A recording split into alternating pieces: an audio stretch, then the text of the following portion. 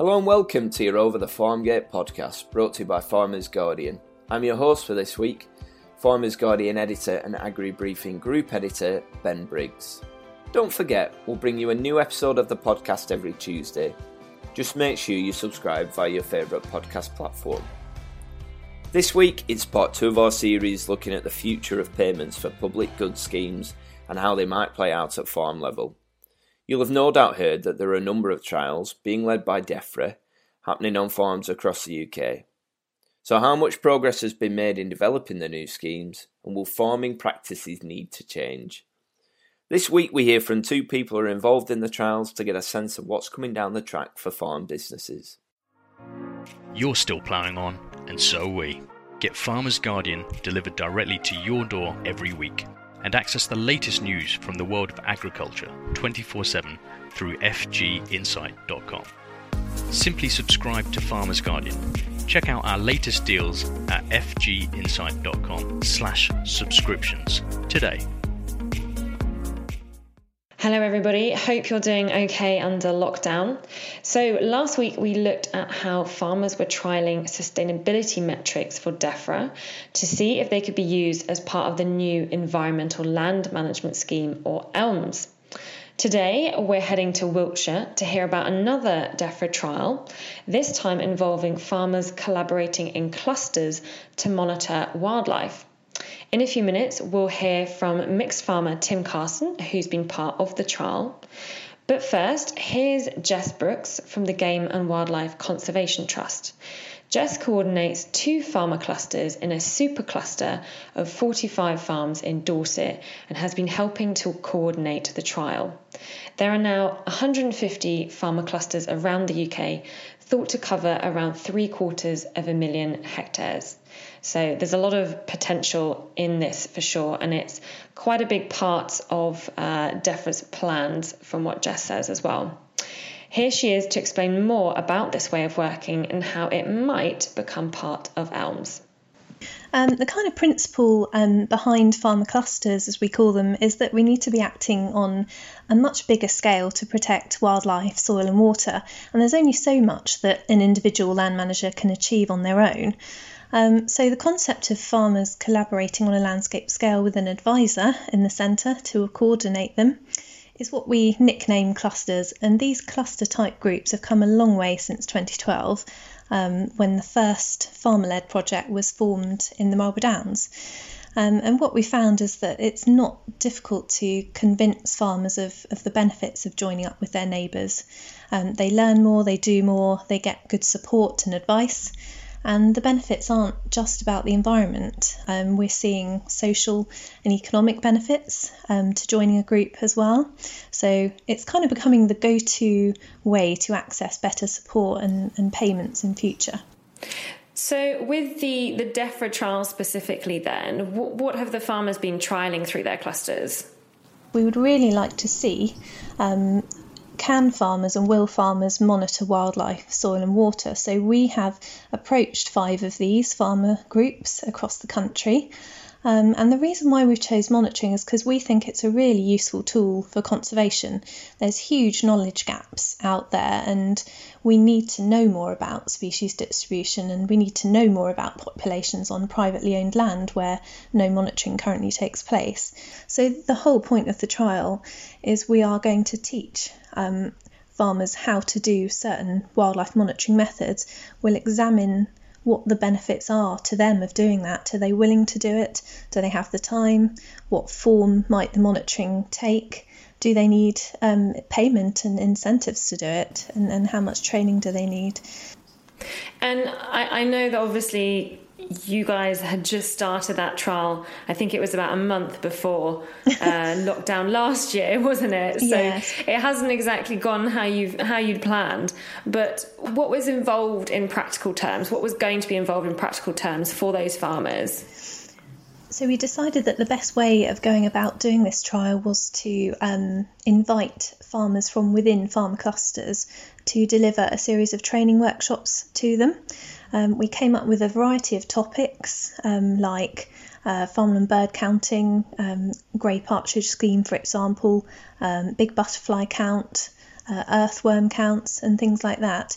And training would include both theory and practical training sessions, so indoors and outdoors. So we teach them, they try it, and they tell us how they got on. Before COVID struck and disrupted our trial and many others, we did manage to get in 2 training workshops. They both learned how to do the Big Farmland Bird Count and the Partridge Count Scheme, and also how to use a trail camera. So the most obvious feedback was that they all showed a strong desire to know what wildlife was on their farms, and they enjoyed the process of being out there and counting and having a go. There was an appetite to continue doing whatever they could manage, but the limitations were that they were inhibited by a lack of time, whether that was COVID related or not. It could have been, and a lack of confidence. Do you think this model could work for elms? I think we've proved that clusters work and that there are multiple environmental, social and economic benefits from being in a cluster. As for specifically monitoring within clusters, within elms, I think it's a bit too early to tell from our trial whether or not this can be integrated into elms, but hopefully by the end of the year, once we've run a few more workshops and got some more feedback, we'll have a better idea. But if it's impractical for farmers to monitor things within clusters themselves, there are other assets that could be brought into cluster groups to help them monitor their progress, like local community volunteers, new technology all the time. I think as a principle, more surveys and more information about their farms helps farmers become more engaged and more interested and more empowered to do conservation. We'll just have to see whether or not it can and should be incorporated formally into elms. And what would you say to any policymakers who might be writing the detail of elms, because we are still obviously waiting for a lot of detail, about what they should be bearing in mind in terms of, when working with farming clusters? Look at what the farmer cluster movement and concept has achieved so far, and really tap into that and keep in mind that working with farmers, holding them up, rewarding them, supporting them is very much the way to go. It kind of flips the whole system on its head from top down to bottom up. So as for the detail, it all really is going to come down to these tests and trials and pilots. So really, pay attention to what we've found and interpret that as best they can for the benefit of everybody. That was Jess Brooks from the Game and Wildlife Conservation Trust. Okay, so let's get the all-important farmer's perspective on this now and digitally head over to Wiltshire. Tim Carson, I've farmed the Pewsey Vale. We've got 1,500 acres here, mixed farming, predominantly arable, and contract rear heifers for a neighbour who's got a large milking herd, and also a member of the Pewsey Down Farmers Group, which is a conservation hub group. So Tim, you've been monitoring wildlife through the Partridge Count Scheme, the Big Farmland Bird Count, and you've been doing camera monitoring as well. What has this involved in practical terms, and how much time have you had to dedicate to it? Well, not a huge amount, really. Obviously, we're in a fortunate position where I'm in the high level environmental scheme, and we have these wild seed bird mixes, and so it was an obvious place to be able to carry out the monitoring.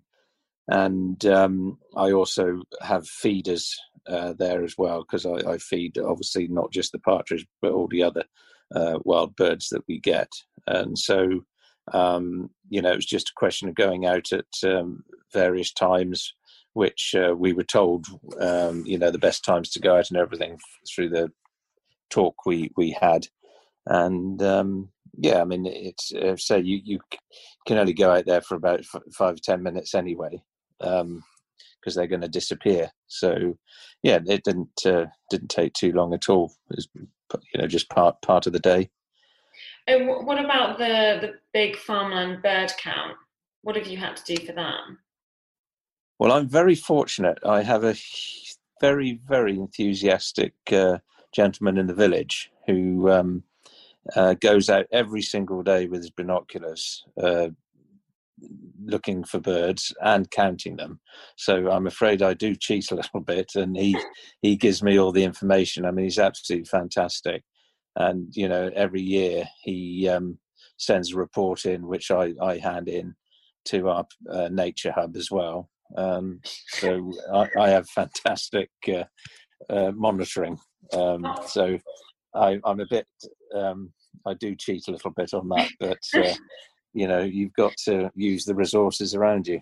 Absolutely. No, it sounds brilliant. And I mean, it's sort of food for thought, really, isn't it, as to how this might actually work in practical terms. I mean, is there another way that farmers can collaborate with other, wildlife groups or enthusiastic local people, that kind of thing? So that's certainly how it's been working, actually, because we do get requests from the butterfly groups and bee groups, and it's amazing how many different lots of people come out to look and count the butterflies, even wildflowers. So just very fortunate that we have all this triple SI special scientific area on the farm. But that's brilliant, and I suppose the difference would be that you would be having to capture that data, wouldn't you? Rather than just letting people come in and take that data away, you'd be capturing it and feeding it into elms in some way. Someone's collating it, but it's all obviously here on the farm. So they're very happy to give me that information. So I have lists of wildflowers, lists of birds, where the wild bees are. And how have you found all of this? Because is it something that, monitoring wildlife, is it something that you would particularly enjoy? I do. I have to say, I've been very fortunate that I have hobbies, outside of the farm. So I have. It's not something that I've taken interest in the fact that we're in environmental schemes, and I'm very aware of what we have around, but I haven't sort of gone into the detail that necessarily we might be having to go into going forward. But you're never too old to learn, I hope. So I'm embracing it, certainly. For this to work then, for as part of ELMS, and to make it pay, what do you think would have to happen?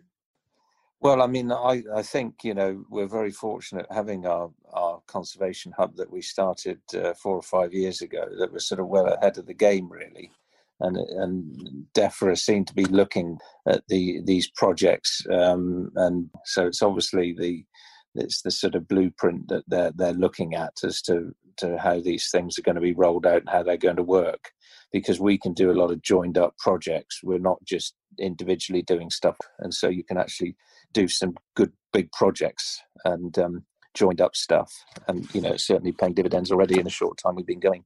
But what have you learned what have you learned from being in clusters like this about what can work and what can't? Because I'm thinking at the moment the policy detail of ELMS is very limited. We don't know exactly what's going to happen. No. But what would you, when you kind of see that policy, what would you hope they have understood about what can work and what doesn't work in terms of working with farmer clusters? Well, I think there's a long way to go on that, to be perfectly honest. There's just been some mandarins who sort of been writing things down, and it's very easy to write things down, but we have to deliver things on the ground and, on a practical measures. And what we've done in our cluster group, majority of which has worked pretty successfully. We have the Wansdyke that runs through our area, and we've managed to do things on each person's farm who've got a little bit of the Wansdyke on, to create corridors for the marsh fritillary, because we've got them at one end of our area and at the other end, and so now we're trying to give them the ability to move between all the areas and maybe increase the breeding, and that apparently is working. So that's just one example with the marsh fritillary butterfly. With the experience that you have of monitoring wildlife in this way and through clusters, what would you hope that they put forward that could really work for farmers, for wildlife, for the taxpayer? At the moment, the current system works well. I don't know quite what they're going to achieve. Do we have to write down how many species and what particular birds we have, and you get so many pounds per bird or so many points per bird, which amounts to, what you're going to get paid. But, I can't keep my wildlife here. And that's the whole idea of wildlife. They're free to roam wherever they go. Whereas, the crops I grow and the livestock we have, we can keep those and monitor them and control them, but we don't have any control over, wildlife. Nature is nature. And I can't really see how, we can do our monitoring, and it might be one thing one year and nothing the next year. And so do you get money one year and nothing the next year because you haven't got sufficient wild birds on the farm? So monitoring this thing, I think, is going to be extremely difficult, and maybe the only way that is possible is to do it through these conservation hubs, where we can say in our larger area we have achieved this, we have done so much, but on a per farm basis, I think it's going to be extremely hard, and and could be very unfair as well as to how it's sorted. Absolutely. And I think you said you were one of the founding members of the farm cluster that you're in. Yeah. What would you say to other farmers listening who are not part of a cluster and who have not considered it? What are the benefits of being part of a cluster from your perspective? Well, I mean, the ability to get funding, and there's a lot of companies out there who have all sort of got to look at their carbon footprint. Obviously, a big factory doesn't have any green credentials at all. So, they need to prove that they're sort of ticking their box. And so they're saying, right, if we fund a project, can we, use that as saying that we're helping you, and that offsets their sort of green credentials. So I think that there's huge opportunities there between individuals, between companies, but where that fits in with the ELMS thing, I don't know. But, we've certainly had funding from Network Rail. They're doing all the electrification from Paddington to Cardiff, and they've cut down millions of trees. And obviously they have to do projects, and they've done a load of work in our woodland. They've planted a hedge alongside the Kennet and Avon Canal, and we're doing a big bat project, and that's going to enormously help the bats move from these pillboxes that are on the canal. We've sort of made a corridor for bats, and that's all being paid for by Network Rail because it's their sort of mitigation. So, there are opportunities out there. But again, do I get points for doing that for ELMS because someone's already paid for that? That probably discounts you from because it's all already been done. So I just don't know. On a practical terms, it's easy to write things down, but delivering it is different. What about the particular challenges of being a tenant farmer, and what ELMS might throw up there? What are you hoping for, and what are you hoping that doesn't happen as well? Well, yes, I mean, being a tenant, obviously, with the single farm payment, landlords know exactly what I'm getting, and my rent is accordingly calculated, taking that into account. And are they going to do the same, with the money we get in from the ELMS? That they'll see that as part of my income, take half of it or whatever as rent, which technically the payment is for the projects that you do, not to, for the benefit of wildlife, not to the benefit of the landlord. So there's an awful lot of tenants who will be putting in rent reviews this coming September this year, because obviously the single farm payment is getting reduced, and over the next 4 years it's going to disappear. And as a lot of rent is based on the single farm payments, rents are going to have to come down a huge amount for tenant farmers to be able to survive.